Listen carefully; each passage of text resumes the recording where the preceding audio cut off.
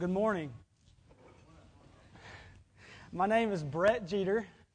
I think it is a privilege that I get to stand before you today and preach God's Word. I love this church, and I've been here since it started. So it is a great joy to me to be able to do this. We do expositional preaching here at Grace Community Church, which means we go passage by passage, book by book. And we've been going through the book of Malachi for the last 6 weeks. And this is the last week of Malachi. We're in chapter 4, verses 1 through 6. In God's sovereignty, this is where we have landed. Before we read the text, I want to talk about the main point of the text. The main point of the text is the second coming of our Lord Jesus Christ. He was offered once to bear the sins of many, and will appear again, not to deal with sin, but to save those who are eagerly waiting for Him. The Lord's second coming is what believers should long for and earnestly desire. That day is described as a thief that we must be ready for. I want to take a moment and imagine that the governor of Mississippi calls you, and he tells you that he will be at your house in 10 minutes. As soon as you hang up the phone, what is the most likely response that you will have? Are you going to take a nap? Are you going to make a sandwich? No, you're going to frantically clean the house and get something and prepare it for the governor. How much more our Lord Jesus Christ? He is coming quickly. My sincere hope is that we, studying this passage, will have an earnest desire for the coming of the Lord Jesus and live lives that make sense in light of the fact that Jesus says that He is coming soon. Let's read the text. So everyone turn to Malachi chapter 4, verses 1 through 6. For behold, the day is coming, burning like an oven, when all the arrogant and all evildoers will be stubble.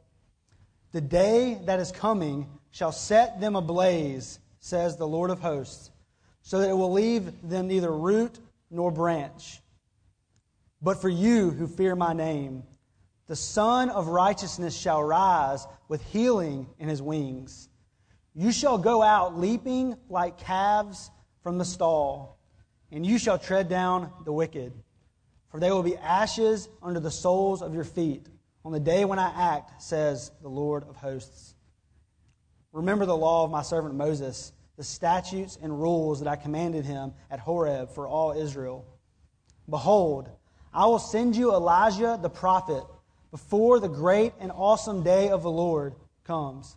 And he will turn the hearts of fathers to their children and the hearts of children to their fathers, lest I come and strike the land with a decree of utter destruction. Let's pray. God, we thank you for saving us through the glorious gospel of your Lord Jesus Christ. Lord, we thank you for your word. And God, we pray that you would enliven our hearts to it, that you would open our eyes, that we would behold wonderful things from your word. God, that you would be with me as I preach. God, that you would stand by me and strengthen me. Lord, that you would be with the hearers, that everyone would be encouraged and convicted and built up and warned. God, that we would be and hasten the coming of your Son, Jesus, by what we hear today. God, it's in your Son's name we pray. Amen. So immediately, when we get to the text, we see the word for in verse 1. What for tells us is that there's a link between the previous passage and this passage. And actually, in the Hebrew text, there is no chapter 4. It's a continuation of chapter 3.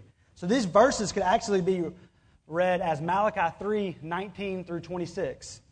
So in verses 16 through 18, we have a continued discourse where Malachi is prophesying towards the faithful remnant. In verses 13 through 15 in Malachi chapter 3, he has completed his disputation. He has disputed in 6 different ways the way that the covenant community of Israel has left their first love and have walked into formalized worship and not true worship. In verses 16 through 18, he's going to contrast those people with the people that fear his name, a people that are saved by grace, that esteem his name, according to verse 16. And a book of remembrance is written for them because of their faithfulness. The people around them had departed from true worship and have done awful things in God's temple by offering blemished sacrifices. They've married daughters of foreign gods. They've robbed God with their tithes and their offerings. But there's been a faithful remnant. This remnant thinks, well, what's the difference between the wicked and the righteous? In verse 15, it says, evildoers not only prosper, but they put God to the test and they escape. So there's seemingly no distinction between the righteous and the wicked. And what verse 18 tells us in chapter 3, that once more you shall see the distinction between the righteous and the wicked, between one who serves God and the one who does not serve him. So what Malachi says is that one day there's going to be a time where there's a clear distinction between the righteous and the wicked. What is his answer? His answer is the day is coming.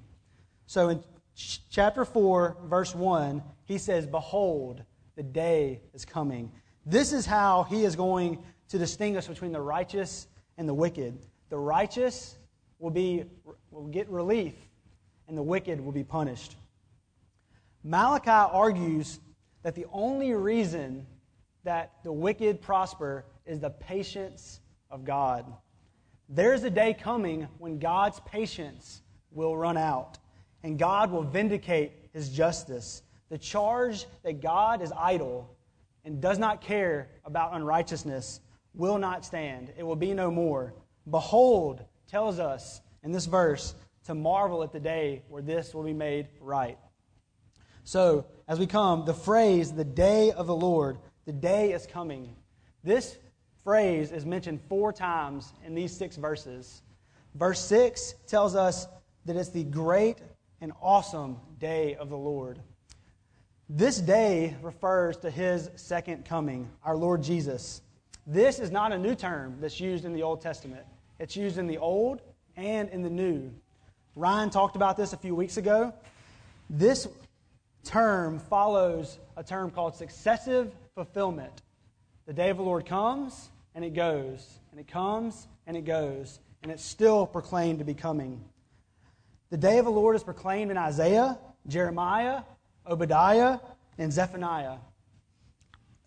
For you to get a picture of what this day would feel like, let's turn to Zephaniah chapter 1.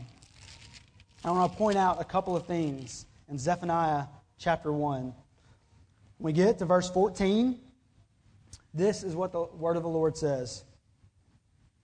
The great day of the Lord is near and hastening fast.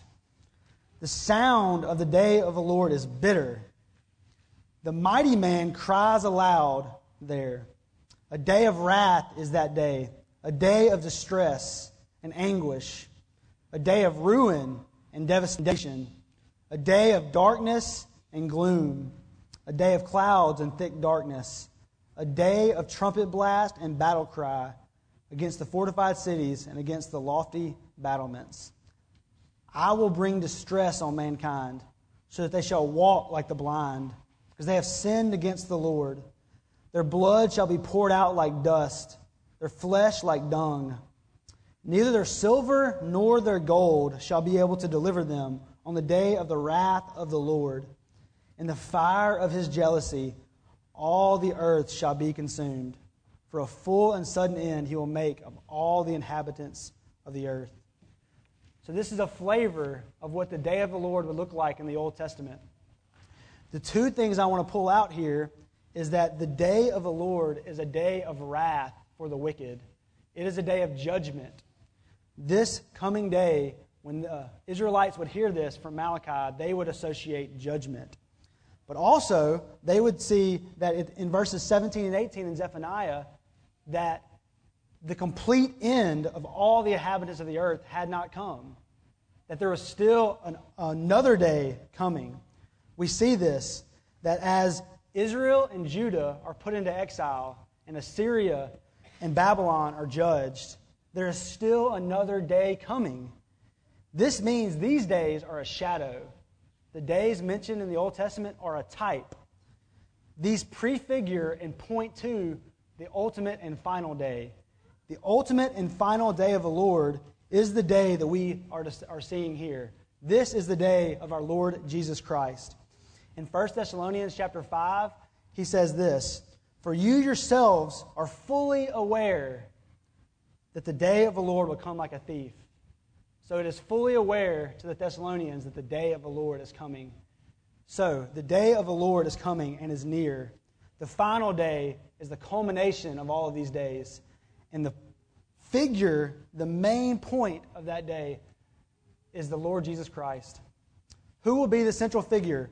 Who will be the cause of that day? And what will be the effects? That's what this sermon is going to deal with. The cause, the central figure of that day is our Lord Jesus Christ. Turn your attention to verse 2, where he calls Jesus the Son of Righteousness. This has universally been seen to be our Lord Jesus Christ. He is the light of the world. He is the one who warms all those who trust in Him and scorches all those who rebel against Him. The best place that we see this association with the Son and Jesus is in Luke chapter 1. In Luke chapter 1, there is Zechariah, who is the father of John the Baptist. He is going to say this in verse 78.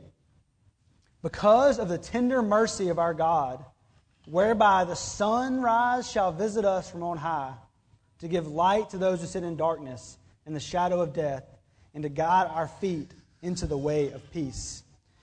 Jesus Christ is the sunrise. He is the one who will guide our feet in the way of peace. Because of God's mercy, the Lord Jesus will return and give us peace. There in the end will be no sun or moon, but the Lord Jesus Christ in the New Jerusalem will be the lamp, and He is the Lamb of God. There will be no sun or moon. The glory of God will be the light, and the lamp is the Lamb in the New Jerusalem. He is the Son. That figure, He is also the Son of righteousness. So He's not only the Son who brings light, but He's the Son who brings righteousness. Righteousness here is actually better translated with vindication. He is going to vindicate those who have put their trust in Him, and He is going to reward with wrath those who have not trusted in Him. In 2 Thessalonians, which Ryan read earlier, He grants relief to those who are suffering, and He grants affliction to those who afflict others. He will display His perfect justice on that final day, and He is the central figure. The second coming is a proclamation of God's justice and His righteousness. Evildoers will no longer defile Him, and righteous will no longer be suffering. Before we talk about the effect of that final day, verse 1 is going to talk about that effect, and verse 2 as well. I want to put this into a broader framework of the work of Christ. The work of Christ can sometimes stop after His crucifixion, but the work of Christ continues in His resurrection, His ascension, and His reigning as King, and His return. He is the suffering servant and the conquering King. He is the Lamb who was slain and also the Lion of the tribe of Judah. He is deserving of worship for His suffering and His reign. He said it was finished. He ascended and sat down at the right hand of the Majesty on high. And He is now putting His enemies under His feet, and one day He will return. The mortal wound to sin and His enemies was done at the cross, but the final vanquishing will happen at His second coming. In Psalm 110, one of the most quoted Old Testament passages in the New Testament, God the Father says to God the Son, "Sit at my right hand until I make your enemies a footstool for your feet." That day is coming. We are living in that middle time where the Lord Jesus has inaugurated His kingdom with His incarnation and will return and consummate His kingdom at His second coming. We are marching toward that day. So verse 1, here is the effect. What is the effect of His coming for the wicked? Verse 1 says, "The day is coming, burning like an oven, when all the arrogant and all evildoers will be stubble. The day is coming, shall set them ablaze, says the Lord of hosts, so that it will leave them neither root nor branch." When the Lord returns, He will appropriately punish the wicked. This can be difficult for us to grasp at times, but largely that is a result of our low view of God and our low view of our sin. If we understand His holiness and greatness and our wickedness, we will see His judgment as right. It will be appropriate. The gravity of sin makes hell a fitting end for those who don't trust in our Lord Jesus Christ. The day of the Lord is prepared for the wicked and the evildoers. Earlier in this book, he says the evildoers test God and escape. That will no longer be so. The consuming fire will overtake them in the last day. Stubble and chaff is what the Lord says these people will be. The chaff is the remains after the harvest. These dried remains, small, that are burned up in a moment. In that last day, the wicked will not give resistance. There will be no counterattack. The Lord will easily, decisively, and quickly burn up His enemies. He will come, and that day will be burning like an oven. That day is associated with fire and blaze. The New Testament describes hell as unquenching fire. Jesus said it is a fiery furnace. In Mark chapter 9, He says the fire is not quenched. And in Matthew chapter 13, He says there is weeping and gnashing of teeth. He will set them ablaze. This is the appropriate end for the wicked. This flaming fire is not metaphorical. It is literal. Fire communicates the intensity of the pain that will be found in hell. The suffering of those who rebel against God will be intense. Think about for a moment a time where you've burned your hand while you were cooking on an oven. The intensity of the pain was almost unbearable, but the pain subsides. The pain goes away, and you finally get relief. The pain on the last day for those who are evil will never go away. That intense pain will only, that we have, be a prefiguring or a drop of what the pain will be on the last day for those who are wicked. Imagine not only this pain that lasts for a moment, but this pain that lasts forever.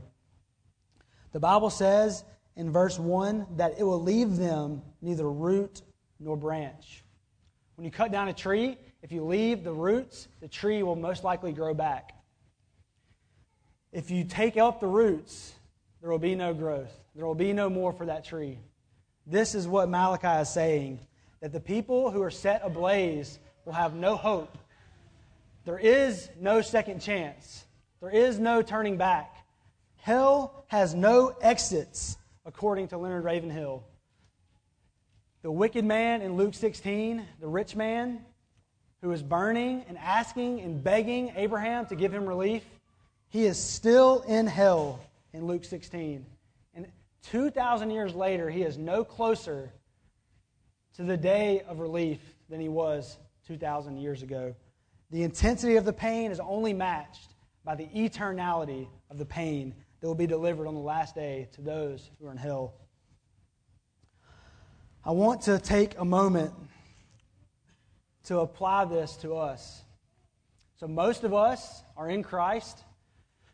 Most of us will not experience this. But many of us, all of us, have friends, coworkers, neighbors, family that within 100 years will spend eternity in hell. 2 Corinthians chapter 5 tells us that we must all stand before the judgment seat of Christ. And what is the proper response? He says, therefore, knowing the fear of the Lord, we persuade men. The only logical response for us as a community and as you as a believer is to plead with your neighbors, friends, and coworkers to come to Christ while there's still time. There will be a time where God's patience runs out, and hell will be the only end for those that we love. Do you talk to your friends and family like this is a reality, or are you asleep?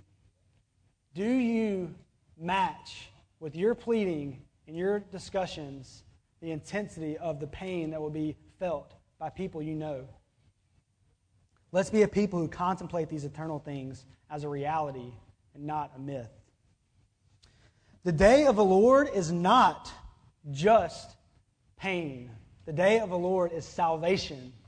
So let's read verse 2. But for you who fear my name, the Son of Righteousness shall rise with healing in his wings, and you shall go out leaping like calves from the stall. The day of the Lord is a day of salvation. The day of the Lord is a day of joy and freedom and brightness and liberation. This is the day that we are all waiting for. The people of God returned from exile. They returned and rebuilt the temple, but the glory of the temple was not the same as the glory of Solomon's temple. They were still under foreign rule and oppressed by their enemies. And further, the exile did not purify them. Their compatriots were still struggling with sin and walking away from God. This gross rebellion must have been really difficult for the faithful to bear. These expectations were not met. But there will be a day where their expectations will be met. And that's what Malachi's response is. The expectations that were not met after exile will be met on the final day. Our hope, our blessed hope, is when the Lord Jesus returns. Even though these followers of Jesus had been saved from their sins, become the treasured possession of God, they're spared according to verses 16 through 18, and a book of remembrance was written for them. They still had pain and trial and distress. But the Lord returns, and He removes with His brightness and warmth all those who dwell in darkness and despair. He is associated with a sunrise, with healing in its wings. Sunrises are beautiful, and we love to go see them. As the rays of the sun go out over the horizon, we are reminded of newness and new beginnings and hope. When the sun rises, there will be healing in its wings. Those rays will be for the healing of the world and the healing of us. The world is groaning for the final day. The world is burdened under sin. And the Lord Jesus will return and liberate the world. He comes to bring His blessing. In the song, Joy to the World, He says, let no more sin and sorrow meet.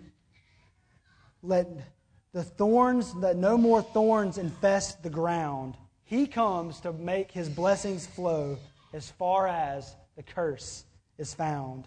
He will bring healing to this world and liberation, but also bring healing to us. Those of us who are burdened by sickness, by death, by constant ailments, the Lord will completely heal on the last day. He will bring it all under His rule. Alzheimer's disease, seizures, heart attacks will be completely done away with in the last day. We will have no more sorrow, no more tears, and no more pain. What an amazing truth. Wiped off the map all sickness in hospitals and clinics. Those tears will be swallowed up. If you are struggling with sickness and medicines and doctor's appointments, there will be a day where you do not have to struggle with that anymore. For those of us who have difficulty with loved ones who are sick and are dying, there's a way to grieve with hope. In 1 Thessalonians, Paul tells the people that there's a way for them to grieve, but not grieve like the world, but to grieve with hope. What is that hope? That hope is the return of our Lord Jesus. When He descends with a shout, with the trumpet, and we will meet the Lord in the air. And He says, we will always be with the Lord. And the way He ends it is He says, encourage one another with these words. It is an amazing encouragement that the sufferings of this present time will not be worth comparing with the glory that's going to be revealed. Death will not have victory. There is no sting in death anymore. O death, where's your victory? O death, where's your sting? So not only does He come to bring healing, but He comes to bring joy. In verse 2, He says, you shall go out leaping like calves from the stall. It would be enough that He came and brought healing, but it's even more that He comes to bring unmistakable joy. A calf that is shut up all day in a stall, when the stall is lifted and the calf runs with unmistakable enthusiasm, clicks his heels, and runs on the horizon with joy that he has finally been released. This is unmistakable joy. And this picture is a picture of us. Even though we love Jesus and are saved by grace and have hope, we are still burdened. We still have burdens of this tent that we live in. But one day we will take on heavenly dwellings, and there will be complete freedom and ultimate joy. Every joy we experience in this life is meant to point to the final joy that we will have in Jesus. Every scoop of ice cream, every home run is meant to point to the best joy, and that is found in Jesus Christ Himself. He is our blessed hope. Our salvation will be complete on that day. Right now, we still dwell in this tent where we have sin and we have this flesh. Our glorification is waiting for us, the beatific vision where we see Jesus Christ as He is. Our salvation is nearer now than when we first believed. In this world, tribulation, but take heart, Jesus has overcome the world. Psalm 16 tells us that in His presence is fullness of joy. And Jesus, as the central figure of the second coming, will bring us joy unspeakable. This is seen in the Heidelberg Catechism. In question 52, they knew this. They set it up this way. In question 52, they say, what comfort is it that Christ shall come to judge the living and dead? And then the answer is given. But the question is framed in such a way that the second coming is comfort to the believer, to the righteous. He goes further in verse 3. Not only do we get healing and freedom and joy, but God's people actually triumph over their enemies. Let's read verse 3. And you shall tread down the wicked. They will be ashes under the soles of your feet on the day when I act, says the Lord of hosts. Not only are we spared according to Malachi 3:18, not only do we get freedom and joy and healing in the last day, but we get victory. God conquers His enemies on the last day, and we amazingly share in His victory. Our enemies and the Lord's will be ashes under our feet. The judgment and the victory is the Lord's victory. We do not accomplish it. He puts His enemies under His feet on the last day. By virtue of our union with Christ, we share in all of His victories. He accomplished a victory, and we get the spoils. We are God's children, and therefore are fellow heirs with Christ, according to Romans chapter 8. He is our forerunner and captain. The Bible teaches us in Romans chapter 16, verse 20, Paul is speaking to the Roman church, and he says that the God of peace will soon crush Satan under your feet.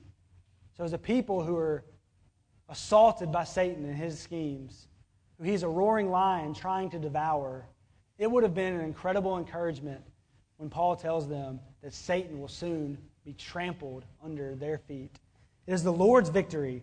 Our captain has come to liberate the world from wickedness and evil and sin. Persecution, distress, abortion, pedophilia, all of these wicked things that affect our world. Autocrats and ISIS. These enemies will be put to death. Injustice that we see all around the world will be crushed. Don't we long for that day where there is no more injustice, no more wickedness, and righteousness dwells? As Americans, we can sometimes not feel the full weight of how encouraging this verse would be. Imagine that you're in Soviet Russia 30 years ago when Christianity was outlawed, or present-day North Korea, where it is not okay to be a Christian. Imagine you have friends that are continually harassed by the police, tortured in jail for their faith. Imagine that when you start a Bible study, immediately the authorities come in, ransack the place, haul off your friends and your neighbors to an unknown location and torture them. Imagine going to sleep every night praying that the Lord would protect you and your family from such devastation. Imagine what that would be like for you. Then imagine when the Lord returns, He will crush these enemies. He will wipe them off the map, and we will stand over their ashes. What a great encouragement it would be for people in present suffering, that the future vanquishing of God's enemies. To drive this home, I want to read Psalm 98. Turn with me to Psalm 98.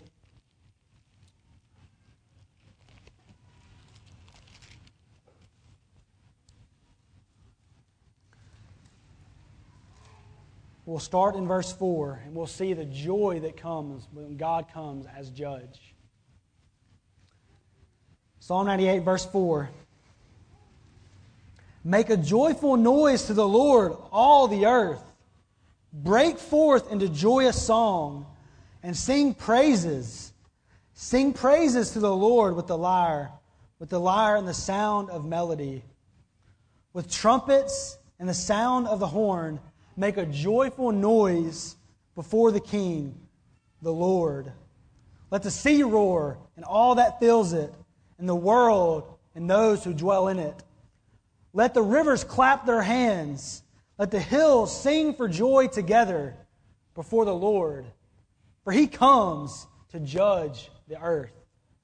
He will judge the world with righteousness and the peoples with equity. The world awaits the coming of the judge. He is at the door, and we should clap our hands with trumpets and give joyful noise because He comes to vanquish His enemies. All right. I want to apply this in two major ways before we get to the end of this passage. I want us to be a people that can say with all the Bible writers, "Come, Lord Jesus, Maranatha." What would make us long for the coming of our Lord Jesus Christ? Hebrews 9:28 tells us that this is a defining characteristic of those who follow Jesus. Is it possible that you do not desire the coming of Jesus? That you kind of want Him to wait until you get married, or do you have children, or till this job is done, or till you complete some task? I want to encourage us that the day of the Lord is a day to be eagerly desirous of, that we should be awake and long for it. Two major reasons. The first, the sinfulness of sin. Sin is awful. It's cosmic treason. Sometimes we can be numb to the sinfulness of sin, how heinous it is, how much it affects us, how much it takes us away from our Savior. One day, the Lord will remove all sin from us, and we will be glorified. We will be released from sin, and in that day will be a day we are no longer hindered. Shouldn't we long for a day that we don't have to confess our sins anymore, that we are not burdened by our failures, that we are not hindered from true worship by our weakness? In Philippians chapter 3, he says, our citizenship is in heaven, and we await a Savior, the Lord Jesus Christ. He will transform our lowly bodies to be like His glorious body. Oh, don't we wait for the day where this body is put to the earth and we have glorified bodies. Let's long for that day. Number 2, the glory of Jesus makes us long for Him. Right now, we see dimly, but then we will see face to face. Jesus is infinite in glory and majesty. A taste of Him would last forever. We should taste and see that the Lord is good in this life and long to see Him as He is. If you love Jesus now, you will want more of Him. Jesus is glorious, but if we are distracted, if we are focused on lesser realities, we will be numb, and we will not desire a place that is completely engulfed with the worship of the Lamb who is slain. The more we love and enjoy Jesus, we will be able to say with Paul that our desire is to depart and be with Christ. Not just heaven, but heaven is heaven because Jesus is there. Why would he say to live is Christ and to die is gain, except that his Savior is there? Let's long to see our Savior and be like Him. All right. I want to get back to Malachi, to our final section. In Malachi chapter 4, Malachi has completed his prophecy, and he's now going to give us a conclusion. As a concluding exhortation, the last 3 verses are the completion of the Old Testament. The last 3 verses of God's revelation to His people before He shuts His mouth for 400 years for the coming of Jesus. He is going to look back. He is going to look forward.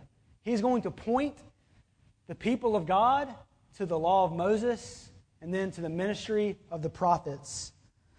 He is going to reference the law and Elijah as the prototypical prophet, as a prototype of all the prophets. The law was given to point people to God and how to be right with Him, but it also pointed to the coming Messiah. The prophets came to indict the people of God in their wickedness and not keeping the law, and they are covenant prosecutors. And Elijah is the key of all. It is not an accident that in the Mount of Transfiguration in Matthew 17, Jesus appears with Moses and Elijah. These 2 figures prefigure and show the Old Testament. Remember, on the Emmaus Road, when Jesus appears to the disciples, He says, beginning with Moses and all the prophets, He interprets to them in all the Scriptures the things concerning Himself. So let's take Moses and the prophets in turn. In verse 4, Malachi is going to exhort the people of God to remember the law of God. Let's read it. Verse 4. Remember the law of my servant Moses, the statutes and rules that I commanded him at Horeb for all Israel. It's a very simple verse. He tells the Israelites that they need to remember the law of God. This law was given at Mount Sinai or Horeb is another way to talk about the region of Sinai. He wants them to remember all the statutes and rules of God, not just the Ten Commandments. He does not want them to casually remember the law of God, but He wants them to remember in such a way that they would be doers of the law of God. Remember, in Jesus, in the Gospels, He says, remember Lot's wife. Why does He tell them to do that? He tells them to do that so that they would not be like Lot's wife, that they would do something. In the same way, He does not want the Israelites in this passage to be mere hearers of the law, but doers of it. This harkens back to the exhortations that are given in Deuteronomy and in Joshua. At the end of Moses' life, he addresses the people of Israel before they enter the Promised Land, and he calls them back to remember the law of the Lord. Let's turn to Deuteronomy chapter 32. I want you to see this. This is very similar. In Deuteronomy chapter 32, he says this in verse 44. Moses came down and recited all the words of this song in the hearing of the people, he and Joshua the son of Nun. And when Moses had finished speaking all the words to all Israel, he said to them, take to heart all the words by which I am warning you today, that you may command them to your children, and they may be careful to do all the words of this law. For it is no empty word for you, but your very life, and by this word you shall live long in the land you are going over the Jordan to possess. Moses points back the people of God to the Word of God before he leaves them and they enter into the Promised Land. Joshua does the same thing in Joshua chapter 24. This is what Malachi has in mind. Remember the law of the Lord in such a way that you do it. Now, the law of the Lord is holy and righteous and good. And the psalmist says, oh, how I love your law. It is my meditation all the day.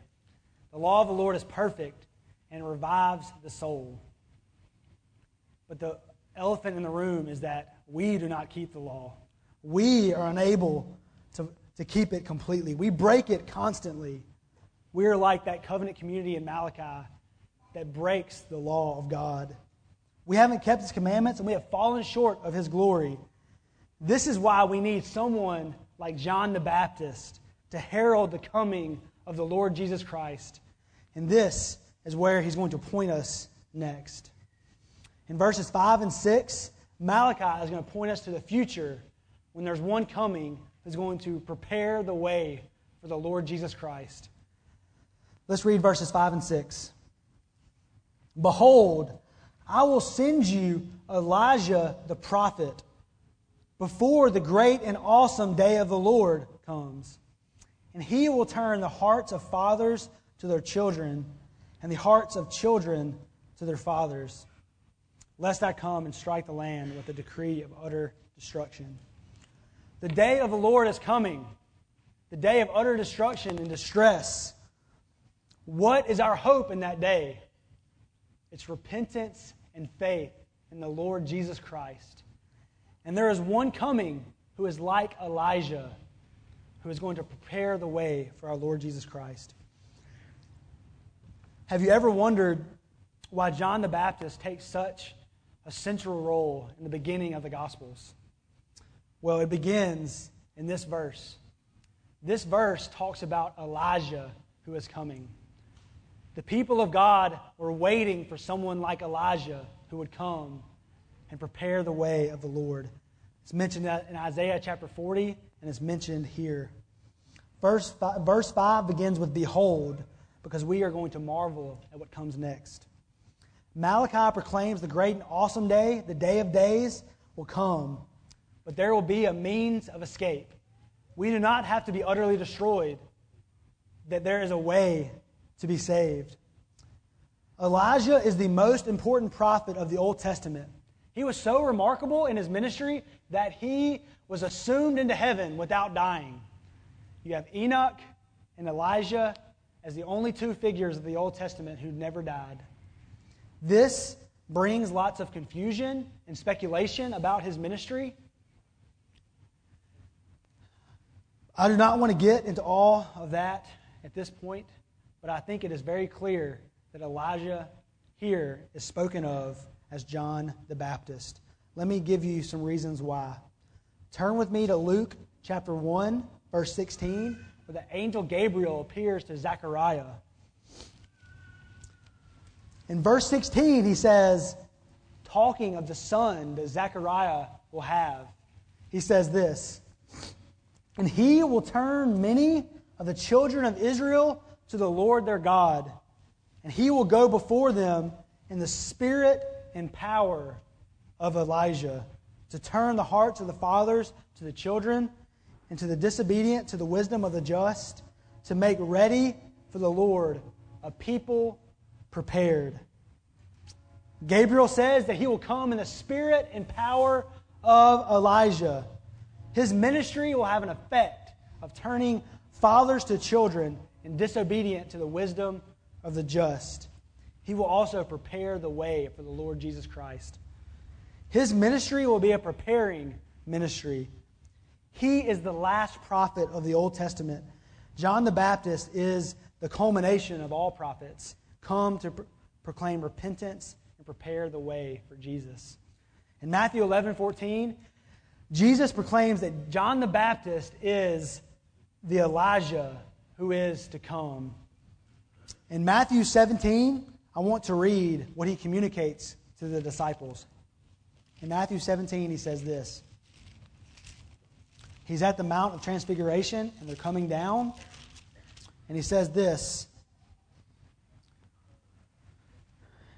In verse 9, he says, "And they will come down the mountain," Jesus commanded them, as they came down the mountain, "tell no one the vision until the Son of Man is raised from the dead." And the disciples asked him, "Then why do scribes say that first Elijah must come?" He answered, "Elijah does come, and he will restore all things. But I tell you that Elijah has already come. They did not recognize him, but did to him whatever they pleased. So also the Son of Man will certainly suffer at their hands." Then the disciples understood that he was speaking to them of John the Baptist. So this prophecy in Malachi is clearly associated with the ministry of John the Baptist. What is the content of his ministry? The content of his ministry is the Lord Jesus Christ. He is the herald who comes before the king. He says in John chapter 3, he must increase, talking about Jesus. But John the Baptist says, I must decrease. What will the effect of the proclamation of repentance and faith in the Lord Jesus Christ bring? Verse 6 tells us this. He will turn the hearts of fathers to their children, and the hearts of children to their fathers. This is not exactly what you would think. The last verse of the Old Testament, John the Baptist is going to come before that great and awesome day. And what will be the effect? Family harmony. You would think that true worship or great amounts of giving, heartfelt service would be the effect. But what Malachi points to is family harmony. A community that doubts the electing love of God, who doesn't esteem God, who doesn't fear God, will ultimately have horizontal relationship problems. We learned this several weeks ago, that this covenant community had left the first love, their love of God. And as a result, they had married foreign women who worshiped other gods. And they had divorced their wives and their husbands. Family discord and calamity is a direct response of a people who do not worship God. It is no accident that marriage and family are in such discord in and outside the church. We live in a day where insubordinate children is normal. Fathers who neglect their children is normal. This is inside and outside the church. What is the answer for this state of affairs? What is the way that Malachi proclaims that these wrongs can be made right? It is the ministry of the Elijah who is to come, John the Baptist. You see, repentance and faith in the Lord Jesus Christ changes somebody. They are born again and become new creations. Someone who meets the Lord Jesus Christ will never be the same. The old is past and the new is come. When we behold the glory of Jesus, we are changed. Light shines in our heart and we become born again creations that worship and glory in Jesus and walk in a way that pleases Him. Let's look at what John the Baptist says in Matthew chapter 3. His ministry points to our Lord Jesus Christ. And when we meet the Lord Jesus Christ, repentance comes. In Matthew chapter 3, let's get a flavor of His ministry and what the effects of this ministry will be. In Matthew chapter 3, verse 1, he says this: "In those days, John the Baptist came preaching in the wilderness of Judea." What was the content of his preaching? "Repent, the kingdom of heaven is at hand. For this he who was spoken of by the prophet Isaiah when he said, 'The voice of one crying in the wilderness, prepare the way of the Lord, make His path straight.' Now John wore a garment of camel's hair and a leather belt around his waist, and his food was locust and wild honey. And Jerusalem and all Judea and all the region about the Jordan were going out to him, and they were baptized by him in the river Jordan, confessing their sins. But when he saw many of the Pharisees and the Sadducees coming to him at his baptism, he said," this is his response, "You brood of vipers, who warned you to flee from the wrath to come? Bear fruit in keeping with repentance. And do not presume to say to yourselves, 'We have Abraham as our father.' For I tell you, God is able from these stones to raise up children of Abraham. Even now, the axe is laid to the root of the trees. Every tree that does not bear good fruit is cut down and thrown into the fire. I baptize you with water for repentance, but He who is coming after me is mightier than I, whose sandals I am not worthy to carry. He will baptize you with the Holy Spirit and fire. His winnowing fork is in His hand, and He will clear His threshing floor and gather His wheat into the barn, but the chaff He will burn with unquenchable fire." Doesn't this sound like Malachi? Doesn't this sound like there is time? There is a means of escape? Repentance in the Lord Jesus Christ, the one who has His winnowing fork in His hand, who will separate the sheep from the goats. He is coming, and John the Baptist is saying, there is time to repent. There is one coming that you must meet, and you can repent and believe in this one who is to come. And on top of that, when you repent, there is fruit that comes from that repentance. So ultimately, when we repent and believe in the Lord Jesus Christ, the fruit is Christ-likeness, and ultimately that will be seen in our families. What Malachi is saying in Malachi chapter 4, that there is still time to repent. There is a day coming where utter destruction will come, but those who flee to Christ and cling to Him and put their trust in Him will find refuge in that day. If you kiss the Son, you will not perish in the way. His wrath is kindled quickly. But blessed are those who take refuge in Him. When someone is saved by grace, their family is transformed. Verse 6 tells us that day is coming, and there is still time, and there is still hope.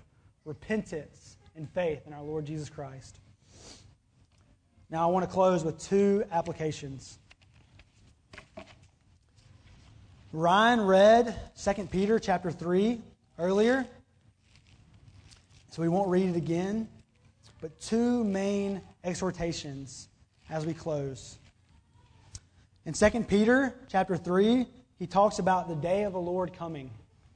In the first part, he says this: "The Lord is not slow to fulfill His promise, as some count slowness, but is patient toward you, not wishing that any should perish, but that all should reach repentance." I want to speak to you who are not in Christ. If you have never put your faith in the Lord Jesus Christ, there is a day coming. That day is burning like an oven, where you will meet the Lord Jesus Christ, and it will not be a happy day for you. It will be a day of wrath and vengeance. What 2 Peter is saying is that God is patient with you. Count the patience of our Lord as salvation. I'm pleading with you. There is still time to not be under His wrath, to not be inflicted with pain forever and ever and ever. There is room for you to come to Christ. The Lord's patience will run out, and you will be consumed forever. Sulfur and fire, day and night, forever and ever is for you. But there is hope. You can put your trust in the Lord Jesus Christ. You can put your faith in Him, and you will be safe in that day. Come to Jesus. Do not wait. Come even today. You do not know what tomorrow will bring. People are cut off day after day. And you don't want to be in that last day to think, I thought there was time. There will be no time in that day. And lastly, for those of us who are in Christ, those of us who have put their faith in Christ, let us hasten the coming of the day of God. In 2 Peter chapter 3, he says, "Since all these things are thus to be dissolved, what sort of people ought we to be?" Isn't that the question? How should we then live? What should our life be like in light of the coming of the Messiah? Lives of holiness and godliness. Asleep and not paying attention to eternal things makes no sense in light of the coming day. He says, "Do not love the world or the things in the world." Why is that? Because there's a day coming where those things in the world are going to be dissolved. And it only makes sense to focus on eternal things. Things that are above and not things that are on earth. Let us not be idle or distracted. Let us be like pilgrims that are heading to the celestial city, that are waiting for and are like our fathers in the faith who are looking for a city that had foundations, whose author and builder was God. Let us not look to this city that is crumbling and going away. This world is not our home. Let us long for the day where we will be in our true home. 1 Thessalonians says that this day is like a thief. And so what should we do? We should be awake and not sleep or slumber, not be drunk, but be sober, because the day is coming. The only logical response to that day is waiting and hastening the coming of the day of God. And let us live lives that are like Martin Luther said. Let us live like Jesus died yesterday, rose again this morning, and is coming again tomorrow. Let's pray. God, thank you so much for your salvation. God, you have given us unbelievable, unmeasurable grace at the cross. And God, you're coming again. You will wipe away every tear from our eyes. That you will bring joy to all of us who dwell in darkness. And we come, and we wait, and we long for that day. Lord, thank you. Thank you for hope, that you do not leave us without hope. God, make us people who are holy in light of that day. In your Son's name we pray. Amen.